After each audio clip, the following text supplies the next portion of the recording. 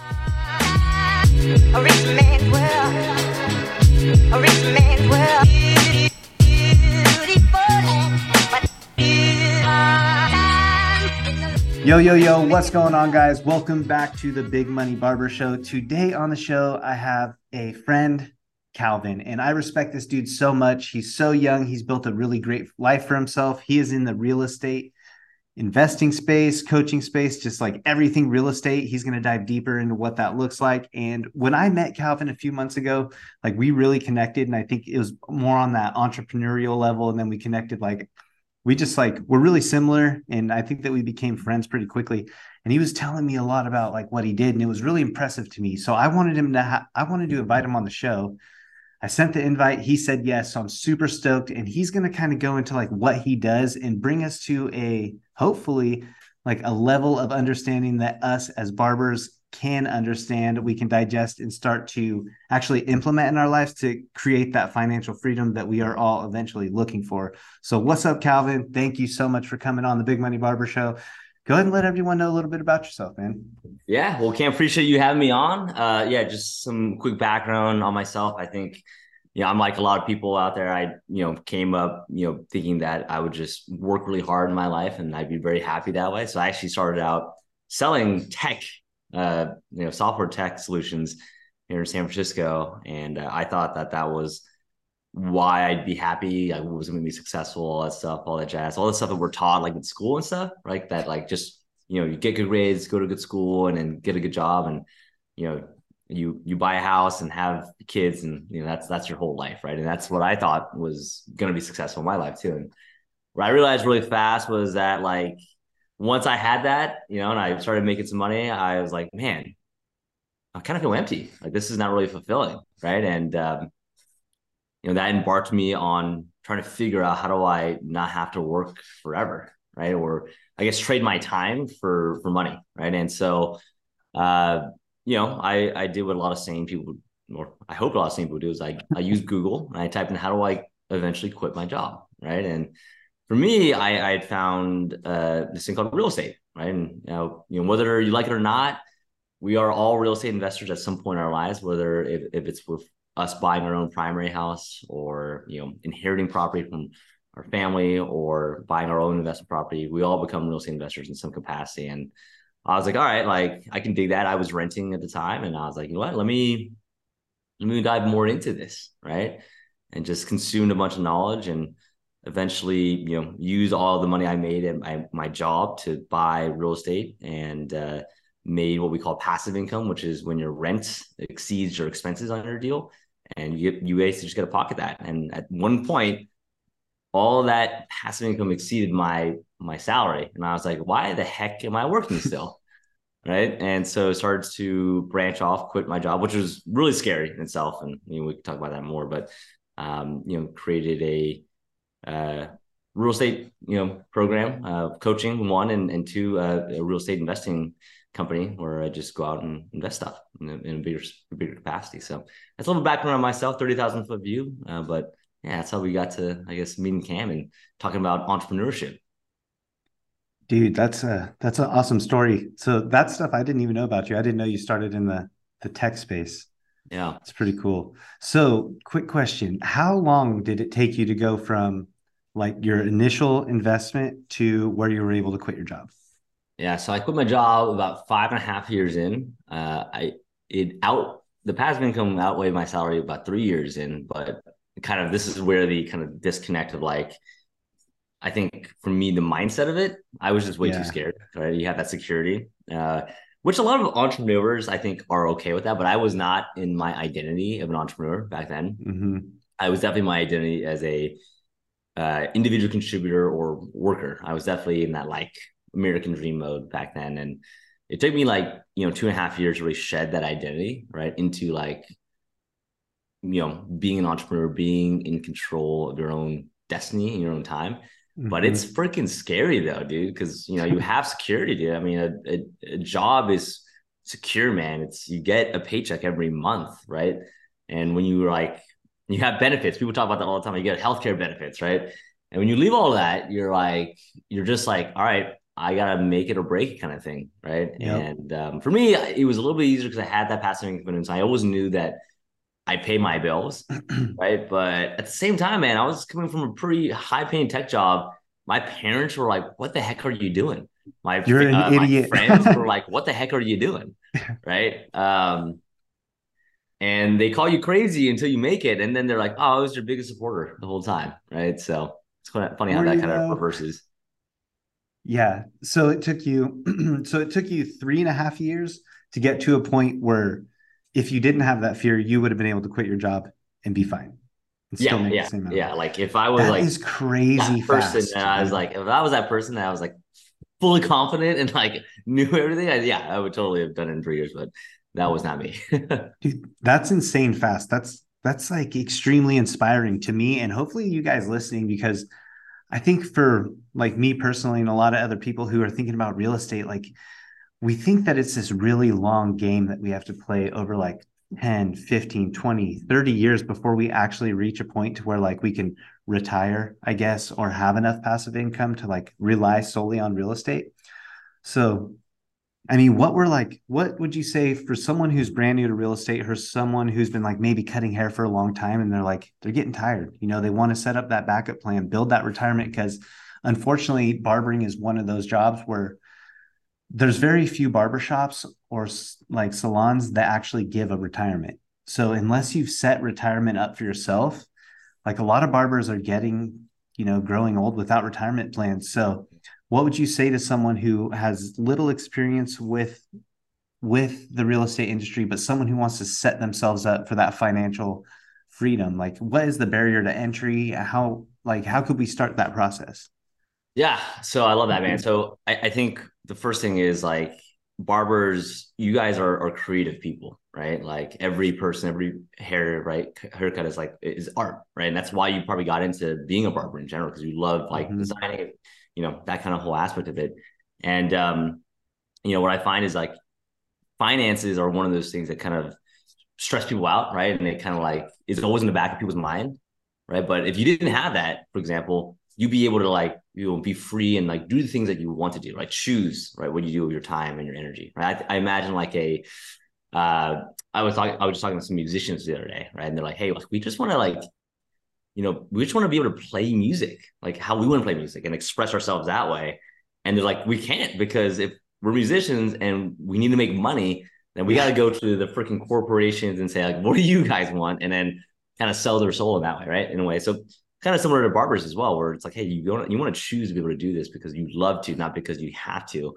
And so you're right. I mean, when I was selling tech and payroll and actually sold healthcare too to barber shops in San Francisco, that was like one of the big things was they didn't have healthcare. They didn't have a security or 401k, right? They were just making either a salary or they were renting seats and just making, they were entrepreneurs, right? In a way. And Mm-hmm. so, what I say to that is like, don't just let, other people decide your fate in your life, right? You got to take it in your control. Now, it could be real estate, it could be other things. It could be stocks, it could be crypto, it could be NFTs, whatever your vehicle is. But just know that real estate, for example, money, they're just vehicles, right, to be able to live the life that you want to live, right? And so, if you're just starting out, and believe me, man, I've been in that point where when I first started my career in tech, right, I was not making money. I think I was making like 40 grand a year, right? Like I was making absolutely nothing, right? And living in San Francisco, which basically like That's 80% like of my income was worse going. than minimum wage. Yeah, yeah. Yeah. Costco workers were making more than me, right? And so what I learned from that, and I'm really grateful for that experience, is that like one, like we saved all of our like expenses, right? So anything I earned in commissions, I saved and I just bought assets with it, right? So it's assets versus liabilities, right? So assets are things that will make you money, right? Your money working for you, and liabilities are things that will not make you money. Things like cars or watches or expenses, like all the keeping up with the Joneses type of situations, right? So when I first got in, I thought that was cool, right? So I bought all the new shit, all the new stuff. I go out all the Yeah. time, you get bottle service, blah blah blah, right? And and I thought I was making money, right? And looking at my bank account, I was like, oh, I'm not making money. I'm actually losing money every month. So kind of kicked my ass a little bit. And this is something that everyone can do, right? It's just the simple aspect of just understanding what your finances are, right? So looking at your income and expenses every month. If you can't tell me what your kind of range of monthly expenses are, then you are not in control of your money. Your money is in control of you, right? So that's the very first thing that we did. And it's a gut punch for some people. It was a gut punch for me, right? I thought I was making money. I'm actually not, right? So that's number one. And then two is then, okay, now how can you start to lower your expenses or not, like, as you make more money, right? Like keep your expenses flat. I think that trap is that a lot of people make more money and they're like, I'm making more money, I'm going to spend more money. But really what you should be doing, especially when you're younger, is you should be making more money, sure, but you should be keeping it flat or even decreasing it, right? So your gap of profit is bigger and you can use all that profit to do what? Invest in assets, right? Whether it's real estate or stocks or whatever it is, things are going to help you make money in the future. And so first step was just understanding our finances. And the very first deal I actually did was I bought a 1-bedroom condo in the city. And we had a den. It was maybe like, 50 square feet, maybe less than that. It doubled as our laundry room. I rented that bad boy out, right? And put a curtain up. And I rented it out for $1,200. My mortgage was $2,000. I rented that out for $1,200, right? So my monthly expense was only $800. In San Francisco, that's really cheap, right? I was paying like $1,600 just to rent a room with 5 other dudes in the city. Now I had my own condo with one other person I was renting out to, and minimizing my mortgage. So we call that house hacking. And I think it's a great entryway strategy to get into real estate. Buy a house with multiple bedrooms, rent out the other bedrooms, buy a duplex, right? With low money down, because you can do that when you're first time buying, and then rent out the other unit. And hopefully the other units will pay for your whole mortgage. And now you've lowered your biggest expense, which is typically housing. So just controlling your finances.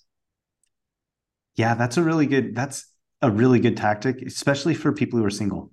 Or even if they're just not married with kids, like you don't even have to be single. If you're not married with kids, like that's such a good. It's just kids. It's just kids. If you don't have kids, you can do it. Well, yeah, that's true. Just kids. Yeah. Because my wife, now girlfriend at the time, and she was down, right? Like she was, that sounds great, right? She was actually house hacking me because she had also bought a house and she was renting out all her rooms, and then she would come with me, and she actually rented out her bedroom at her house and just lived with me.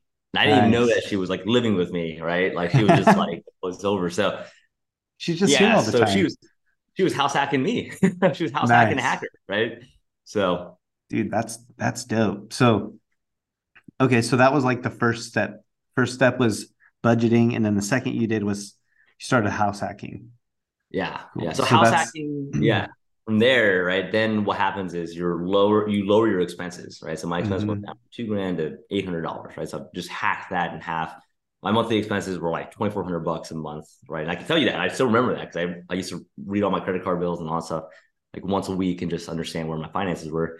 So and then we started making more money, right? So that gap got bigger and bigger. So everything that I earned and profited, right, I basically just saved up enough and I started buying real estate with that. For me, I live in California, so it is expensive here. So I actually didn't buy in California. I actually bought out of state in Texas.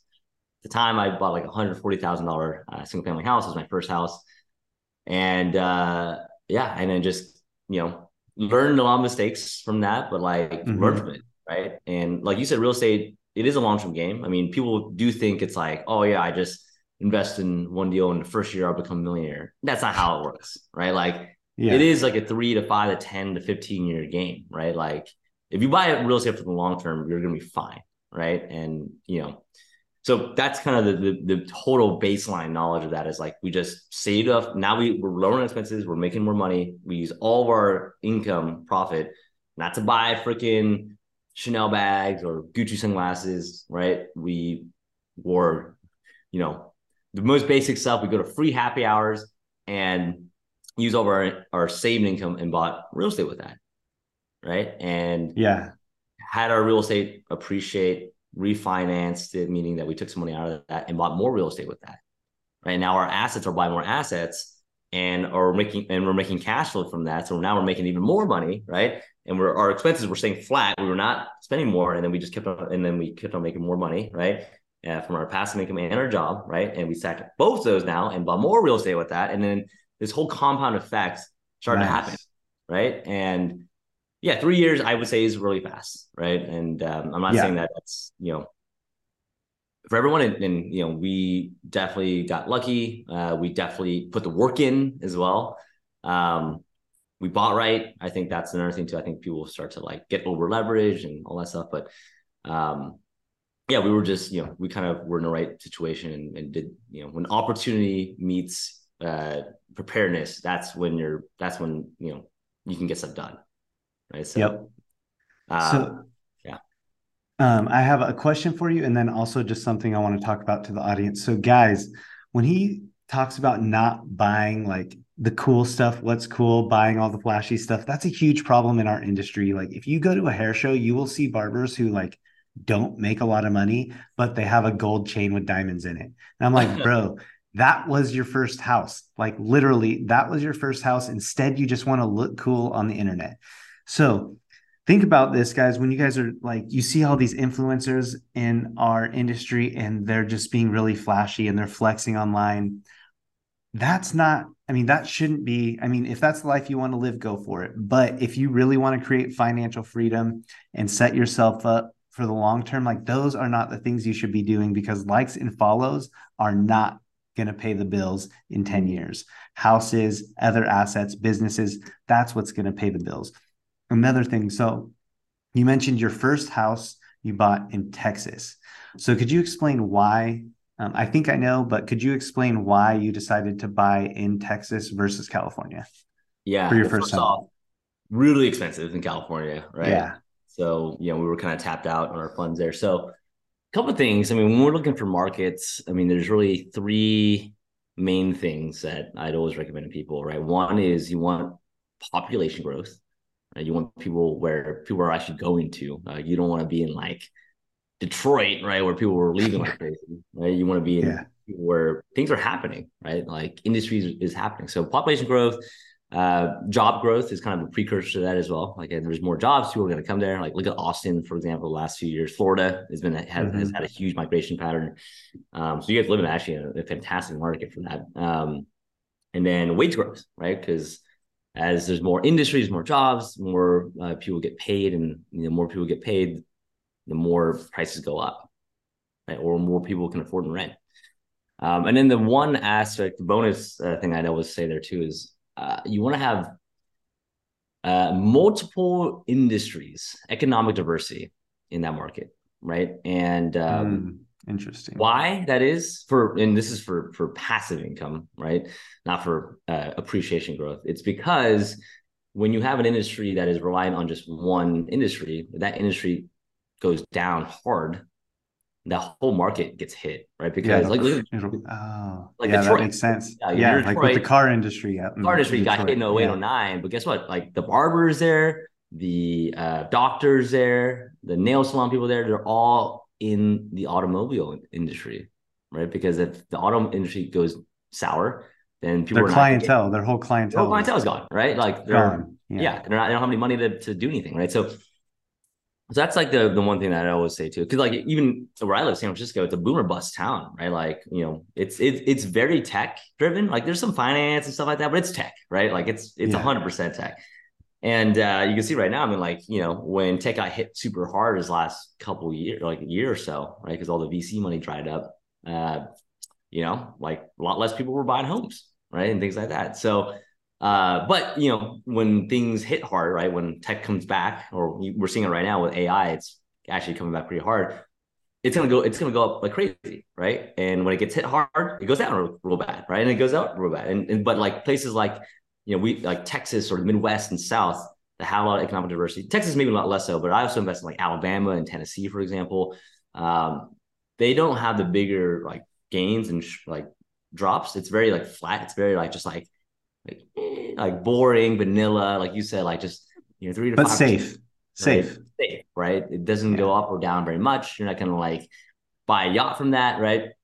But you're gonna cash flow, right? Because rents pretty much do the same thing, right? Boom, and then appreciation it's like very flat and like a little up, right?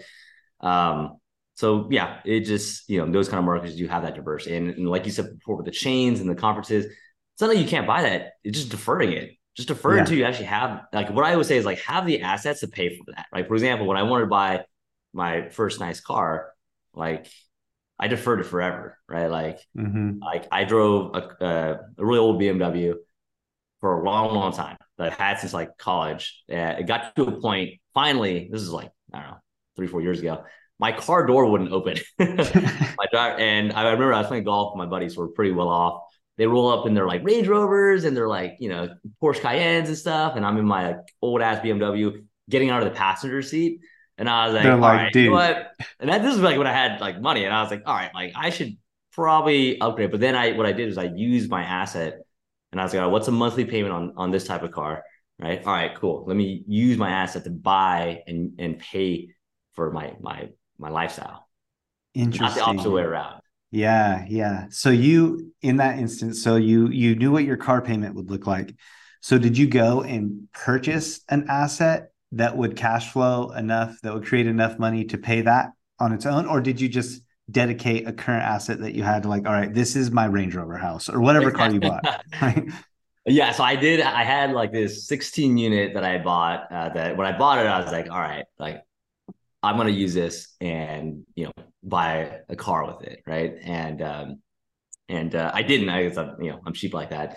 And even when it was, I had the money coming in, I was like, oh, this is nice, right? And I just didn't buy the car. And then finally, that trigger event of like, being at golf and like having to get on my passenger seat, I was like, all right, you know what? Like this was it's my Porsche fund, right? Like this was the Yeah. car, this is the house I was gonna buy it anyway. So I'm actually gonna deploy it now. So my payment was XYZ. It was $1,000 a month, and I'll take $1,000 from the cash flow every month and just pay for my Porsche. Yeah. That's so dope, dude. That's so dope. Yeah. Yeah. That's like the really interesting part of real estate to me is creating that cash flow. Like actually hunting down the deals. I think I need someone's help with that. Yeah. But yeah, man. So that's really interesting. And okay, so I have a couple more questions. Sounds like really quick, how many properties do you currently own? We have about 232. Nice, dude. Nice. Rookie numbers, bro. I'm It's just kidding. all relative. I 232. got people. I know friends that are like 10,000. I'm like, okay, all right. Oh yeah, it is relative to me who owns just my own house. Like 232 is crazy. Like that's massive. Yeah. Um, so a lot of people, okay, so you were able to build all this in a really, really quickly. So what I'm wondering is like, what do you think? I mean, this too is kind of a hard question to answer. I know it depends on like the market, but so you said first time buyers can buy homes with 0% down. Not Is that zero what you percent said? down. You can buy it with. Okay. Uh, I mean, I've seen them as low as like 2% down, but really you're 2% probably looking down. at 3%. I'd say is pretty safe. You can get 3 to 5%, and then it's called like a first time FHA loan, a first time homeowners loan, right? So Yep. yeah, 3 to 5%. I mean, it makes it very affordable for people. So a great strategy, right? This is what if I were to turn back the clock and even Yeah. my students, people ask me all the time, like, what would be the best thing to do? It's the house hack. I'd use your first homeowners loan. You put 5% down, right? Buy as many units as possible with that. So duplex, fourplex, triplex.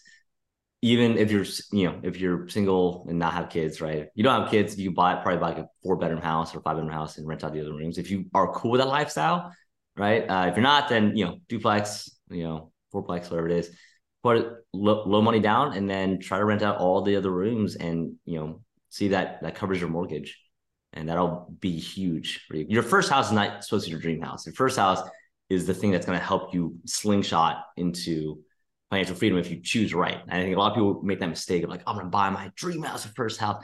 Well, No, like, that's the American dream. That's what everyone is told. Like, hey, you grow up, you get a job, you buy your house, you live there forever, you die there. yeah, dude, the American dream doesn't work for us anymore. I mean, millennials especially Yeah. and Gen Z's, like it does not work for us. Maybe back in Nah. the day when freaking all Like this stuff that you baby could buy. boomer days. Yeah. Yeah, the baby boomer days, Yeah. it works, right? And like our parents' days, it worked because you can Hmm. have a single household, no side hustle, and afford to live very comfortably. Nowadays, you cannot, right? House prices have gone up like crazy. Um, groceries, inflation, like all that stuff has gone up a lot. So there's a cool graph actually. I'll have to send it to you after, but it goes over like home prices to wage increases over the last 25 years. It's probably awful. Oh, it's crazy. Like wages have gone up. It's gone up like, I don't know, like 6% or something like that. But real estate, it's gone up like 60%. So it's like, yes, the American dream did work back then. I think the American dream is dead. If you are following the American dream right now, you're in trouble because you're gonna You're be in working trouble. forever. Yeah, yeah. Yeah. It's like nowadays you can't even just you can't just like have a job and be able to retire ever. Like you have to have like a side hustle nowadays, right? To like Oh, be able to 100%. I mean, do stuff. now even like the government's like threatening Social Security all the time. And I'm like, if you relied on that, like Yeah. you're in I wouldn't bank trouble. on Yeah. that in our No, generation. Like, definitely not. That's like way too yeah. far out. You're Yeah. screwed. Yeah. Like if you're banking on Social Security, then that is not hope is not a strategy. So that's also another thing that I think that a lot of people who are getting into this, in me included, like never really thought about looking outside of our market. And do you think that a lot of new real estate investors or people who are considering investing in real estate kind of just stick to their own market because that's like where they're comfortable and that's what they know about? And for people who live in really expensive areas, like where I live now, when we first moved here, it wasn't bad, but since COVID and stuff, like this area is blown up. Like house, I think my house has gained like 25% in property value in like the last year and a half, 2 years, Yeah. which is pretty wild. So like a lot of people can't afford to buy real estate here, or it's extremely competitive. So the barrier to entry is really hard. Yeah. So would you recommend that people who want to buy their first house look outside their area? It depends, right? I think it depends on where you live and your competitive advantage, right? If you have a competitive advantage in a different area, then rock and roll. Like, let's say you moved here from another state, another city that you were very familiar with, and you still have family over there, and it's cheaper than your market. Then, yeah, that's a huge competitive advantage. Um, my in Dallas, my first market, my competitive, I had an aunt that lived there, right? And I was like, all right, I'm comfortable with that. I like Dallas as a market. Plus, I have family, extended family that lives there, so I feel at least comfortable that my family could check on it. Um, and it was a lot cheaper than California. Florida, same thing, right? Like, if you can't afford to be in your market, I would be in your market, right? Like, I think it's Yeah. if you can like drive by your property, if you can manage your contractors and manage property managers better, right? You can do it better locally, no doubt, Yeah. right?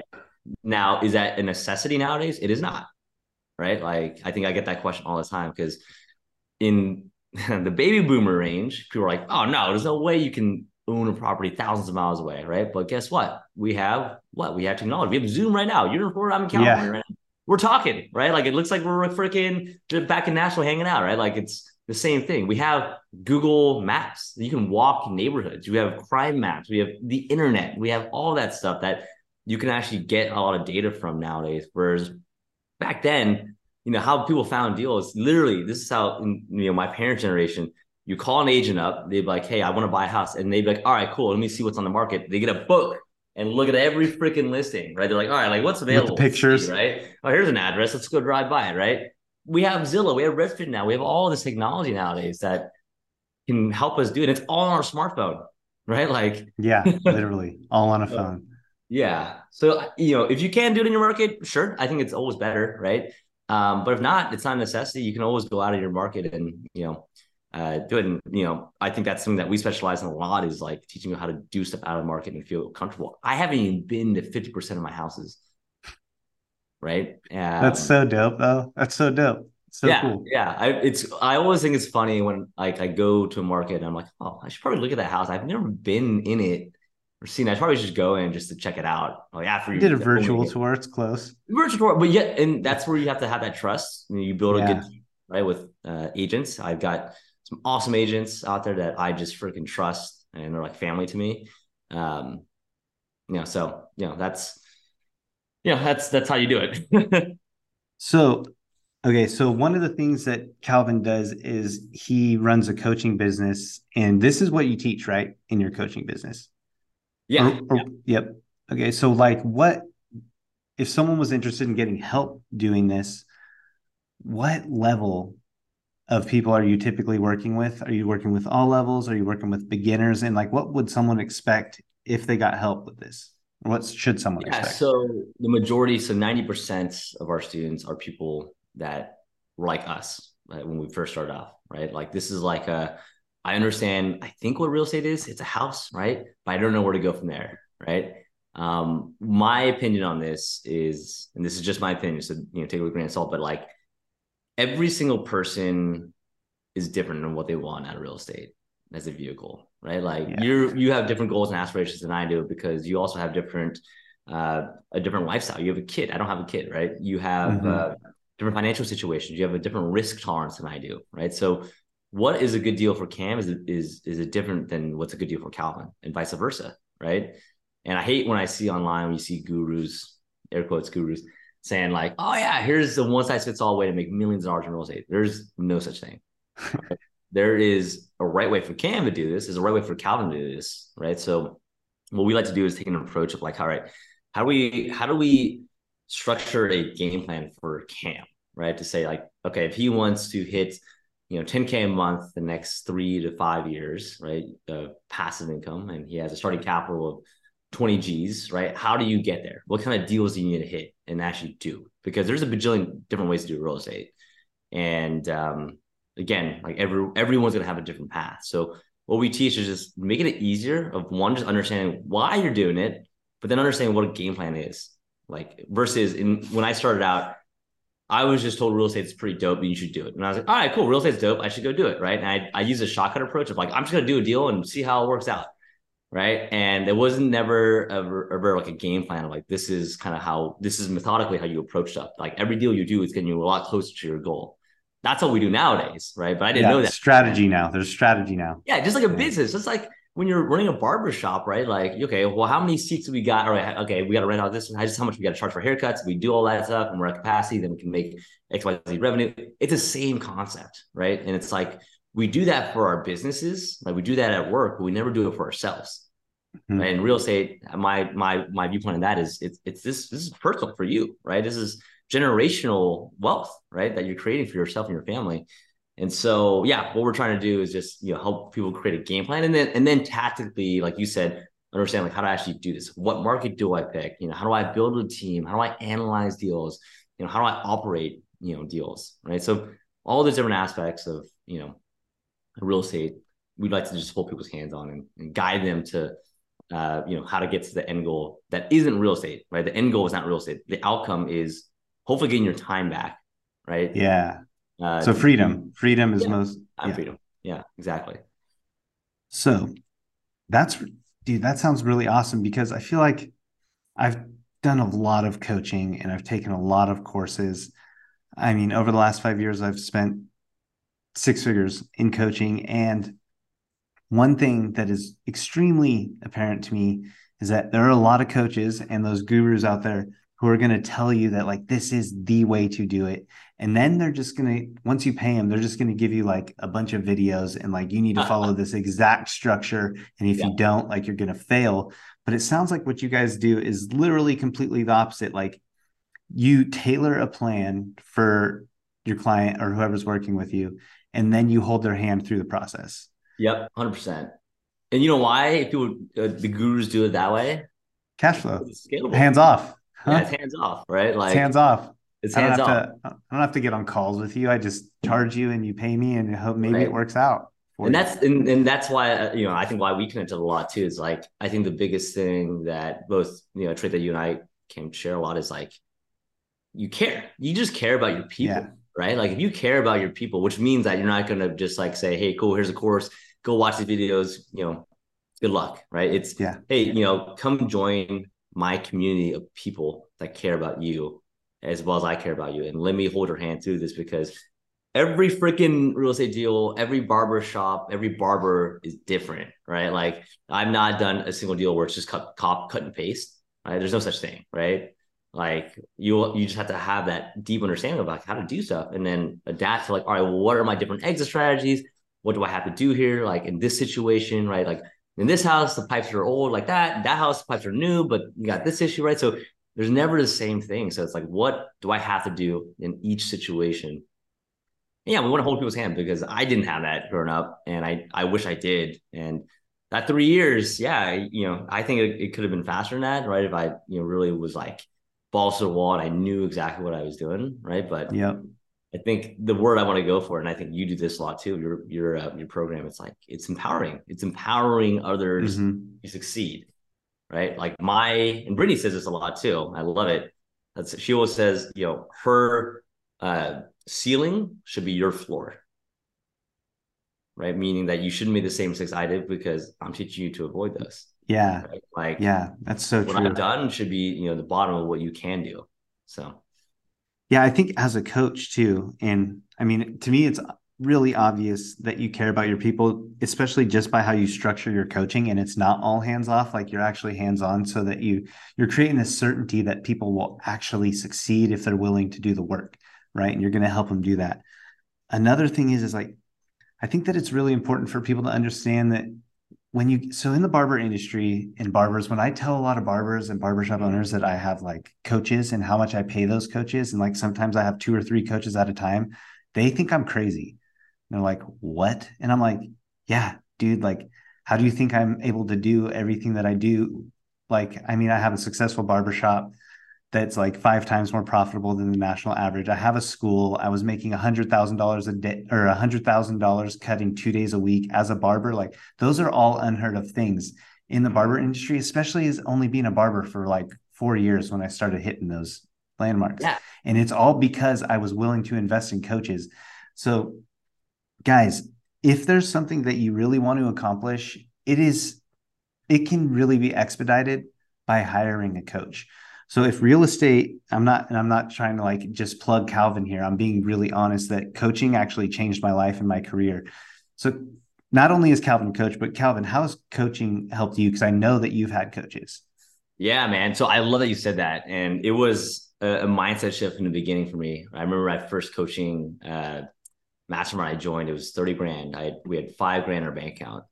We maxed out our credit 30 card. grand sounds crazy, but It's once you get into this world, you're like 30 grand. Okay. yeah, yeah, Not yeah, bad. Not yeah. bad. Yeah. Yeah, and you got to think about it too. It's like 30 grand, that was for a year, but it's like, all right, well, what is that divided by 12? And really, it's like, all right, it's a month by month contract if you really think Yeah. about it, right? It's like it's just like an employee. It's like people are so scared to hire people, but it's like, well, really, it's like, well, it's not a whole year salary you're paying up front. It's like every month, is this person gonna cut it or not, right? And Yeah. so, um, we've had so many coaches, and one of my coaches always said like, you want to invest 10% into yourself of what you want to make, right? And so, today, fast forward to today's world, we have like 5 coaches in different aspects of our lives, right? Yeah. We spend this year will definitely be the most we spend on coaching, but we'll probably spend more than 200 grand this year on ourselves and coaching, right? And us being Yeah. students and coaches in different aspects. We have a spirituality coach, I think I was telling you about, right? We have Yep.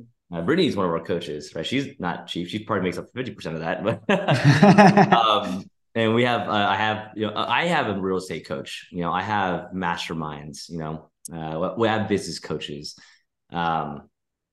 So it's helped. And you said something there that I love. It's like a coach is going to get you there a lot faster and with a lot less 100%. mistakes, right? Like anyone can do this, man. There's YouTube out there. Anyone can understand the tactics of stuff. And you can go try and go do it. But like I said, like YouTube, a lot of gurus out there, like I said, they're just conceptual versus Yep. actual, right? And the big difference between that is in your actual situation, you're going to need like a board of directors, a guidance of like, what do I think I should do next? What's my move for my personal situation? And no YouTube video is going to help you do that because No. it's all conceptual, high level. They don't know your situation. I was listening to a podcast this morning and they're talking about some real estate stuff. And, I was like, this is great data, but that doesn't really apply to me because, my portfolio is different than what they're talking about. Right. And so, just, you got to be able to internalize that, and coaches can help you basically accelerate that. Right. And do stuff a lot faster. Another thing, and that's, yeah, man, and money loves speed. Like money loves speed. It's like the faster Yeah. you can, yeah. And like who wants to wait forever to accomplish their goals? Like I don't, and I hope none of you guys do. But I think another great thing that coaching does is like you mentioned, like YouTube, we can go on Google, social media, we can find a million solutions to our problem. But we don't have the certainty anymore like we used to have before all of this. Like before all of this, we would go to college or we would read books or we had mentors, right? And like we had very little options to go to for solutions. Now we have these thousands of solutions, but no one really knows which one works for them, right? Because you're just finding random stuff. Like you said, you can find anything on YouTube for free, but there's absolutely zero certainty that that's actually going to work. So you're just sending it and like you're just taking risk. Like saying what code.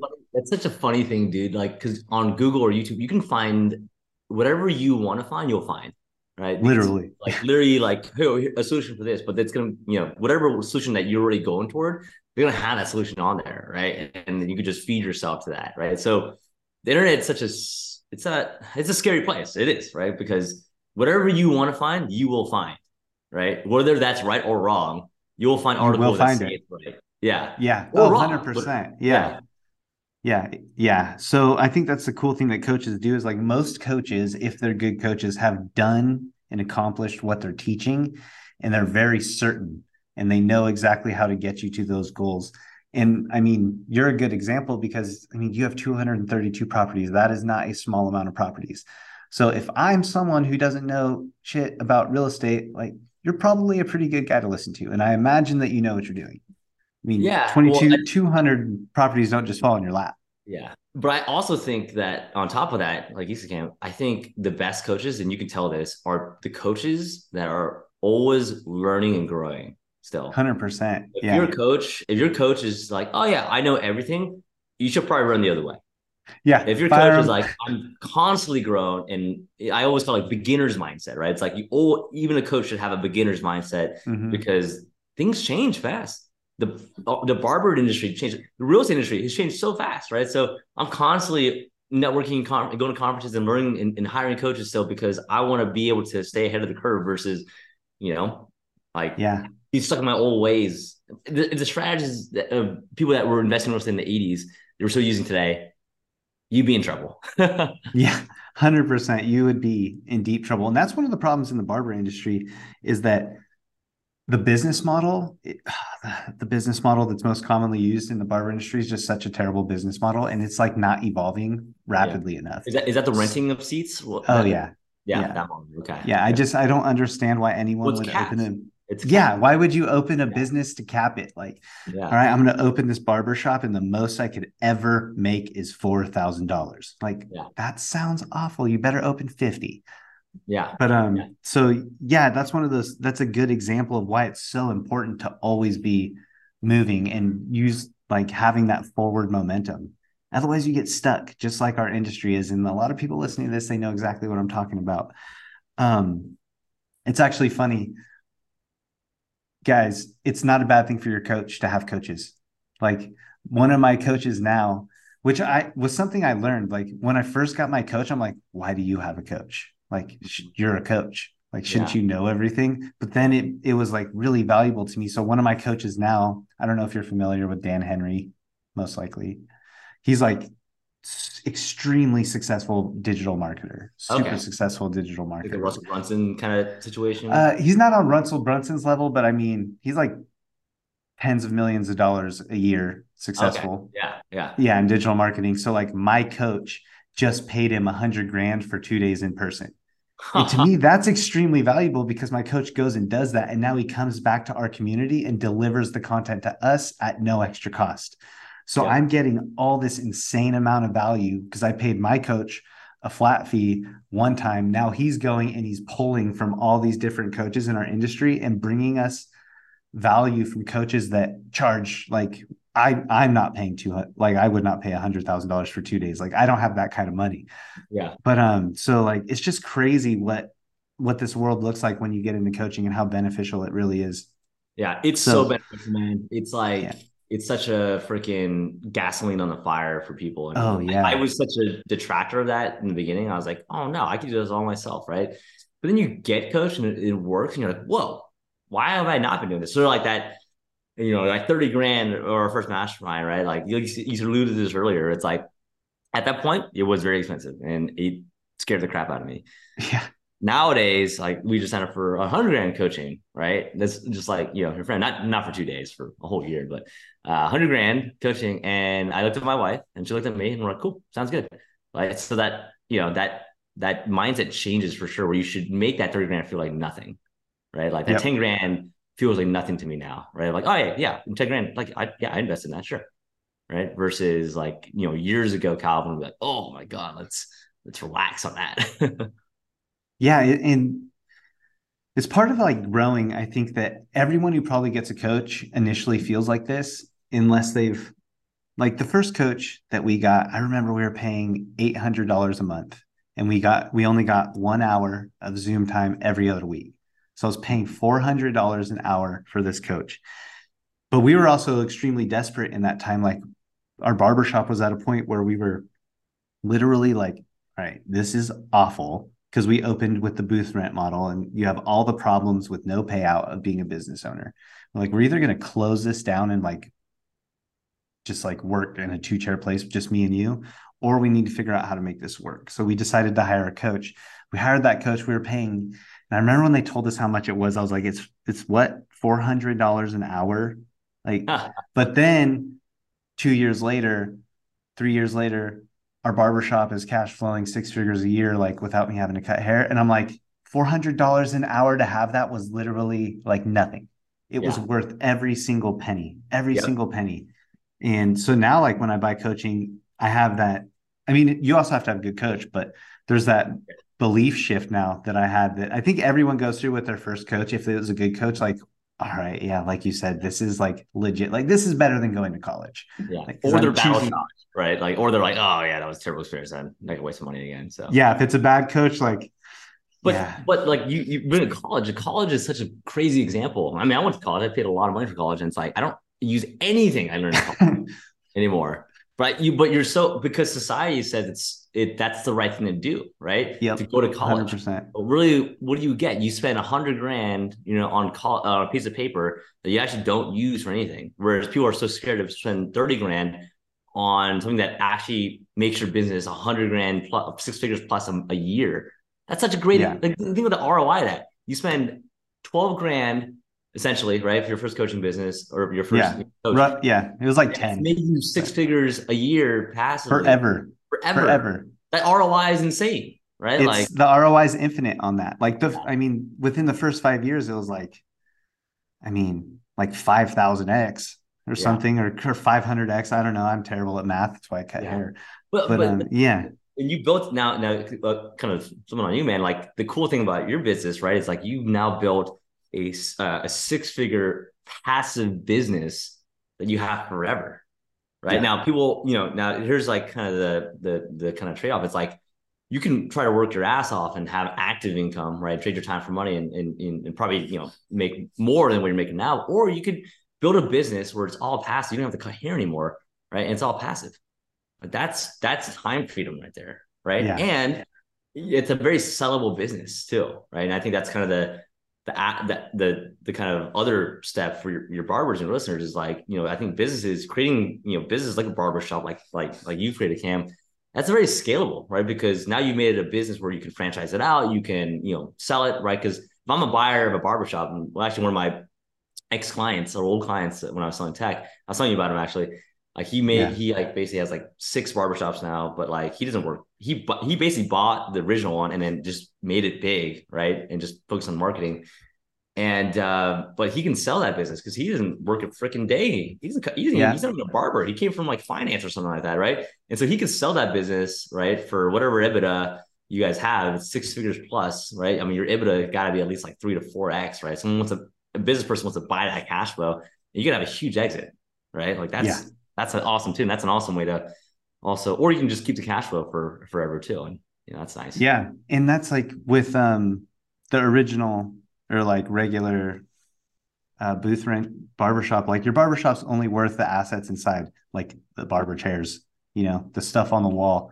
Like, that's why whenever you see a barbershop for sale, it's like $12,000. I'm like, oh man, dude, you put 40 years of your life into there and it's for sale for 12 grand. Like, what a sad thing. Like, Yeah. literally hurts. Yeah, that hurts. I mean, like, Yeah. why were you working all that time? And you obviously make the cash flow. That's probably why, right? They're making cash flow, but the cash flow will get you out of your job. Equity, I would say, will make you freaking wealthy. That's when you can buy the gold chain and Yeah. ride Lambo and flex if you want to. But like, um, man, yeah, if you grind and create that equity in your business, that's also just a freaking crazy equity multiplier.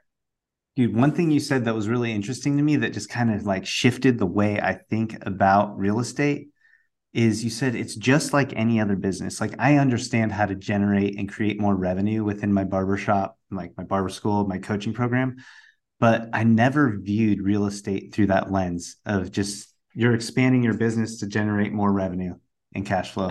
And I never looked at it like that. I think I was just like overcomplicating it and like thinking about it like property to property to property and like how much work every property is going to be. But it's like, Yeah. it sounds like you guys use a system that's probably like, correct me if I'm wrong, you guys probably have a system or multiple systems that are like repeatable that you guys can just replicate over and over again that kind Yep, of make this exactly. process faster and easier.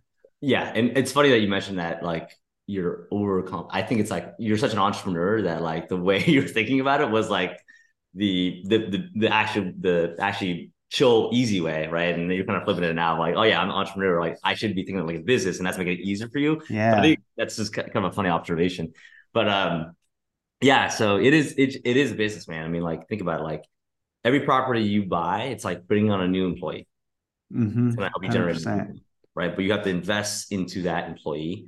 Right? You have to invest in a property, right, to make it up to speed to get you revenue, more revenue. And by getting more revenue for the business, you're making your company more profitable. You're making more revenue you get from your properties. You're making your equity more profitable of your portfolio. So it is exactly the same. I love real estate because it's allowed me to become a better entrepreneur because it's like a really dip your toe in way to like get into entrepreneurship without like having to run a full on business yet, but it teaches you a lot of that same things, right? And Like the it is principles.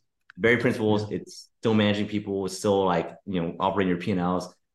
How do I increase revenue? How do I decrease costs? Right? And like you're constantly doing that.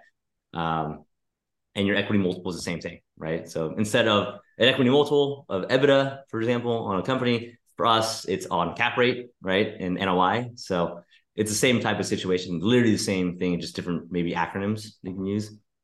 Yeah. Yeah. Man, that just like literally changed the way I view real estate like completely, which is good. It's good. Yeah.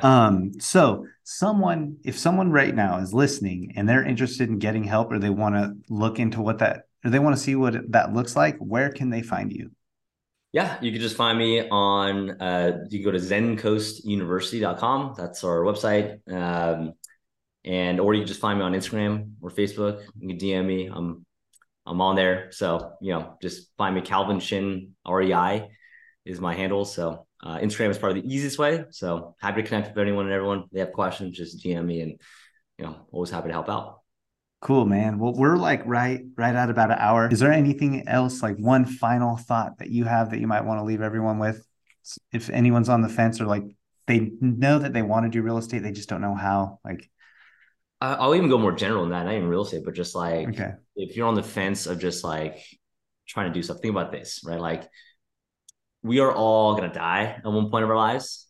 How do you want to be remembered, right? Do you want to be remembered on your deathbed knowing that you went out and at least tried to do something, even if you failed, or be that person that didn't try because you were too scared, right? So, I know my answer. You guys have to, choose yourself what your answer is going to be. But for me, like we have one life, go live it to the fullest. Go do the things that at least attempt the things that you're going to have a life that you're proud of at the end of it.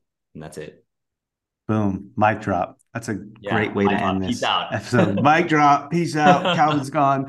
All right, Yeah. guys. So thank you guys for tuning in. And thank you, Calvin, very much for delivering so much value today. If you guys have any questions for Calvin, go over to his website, go to his Instagram, hit him up. He's a super cool dude. And I genuinely think that he will put you on the path that you want to be on if real estate is the avenue that you want to take to financial freedom by using your income from cutting hair or your barber shops.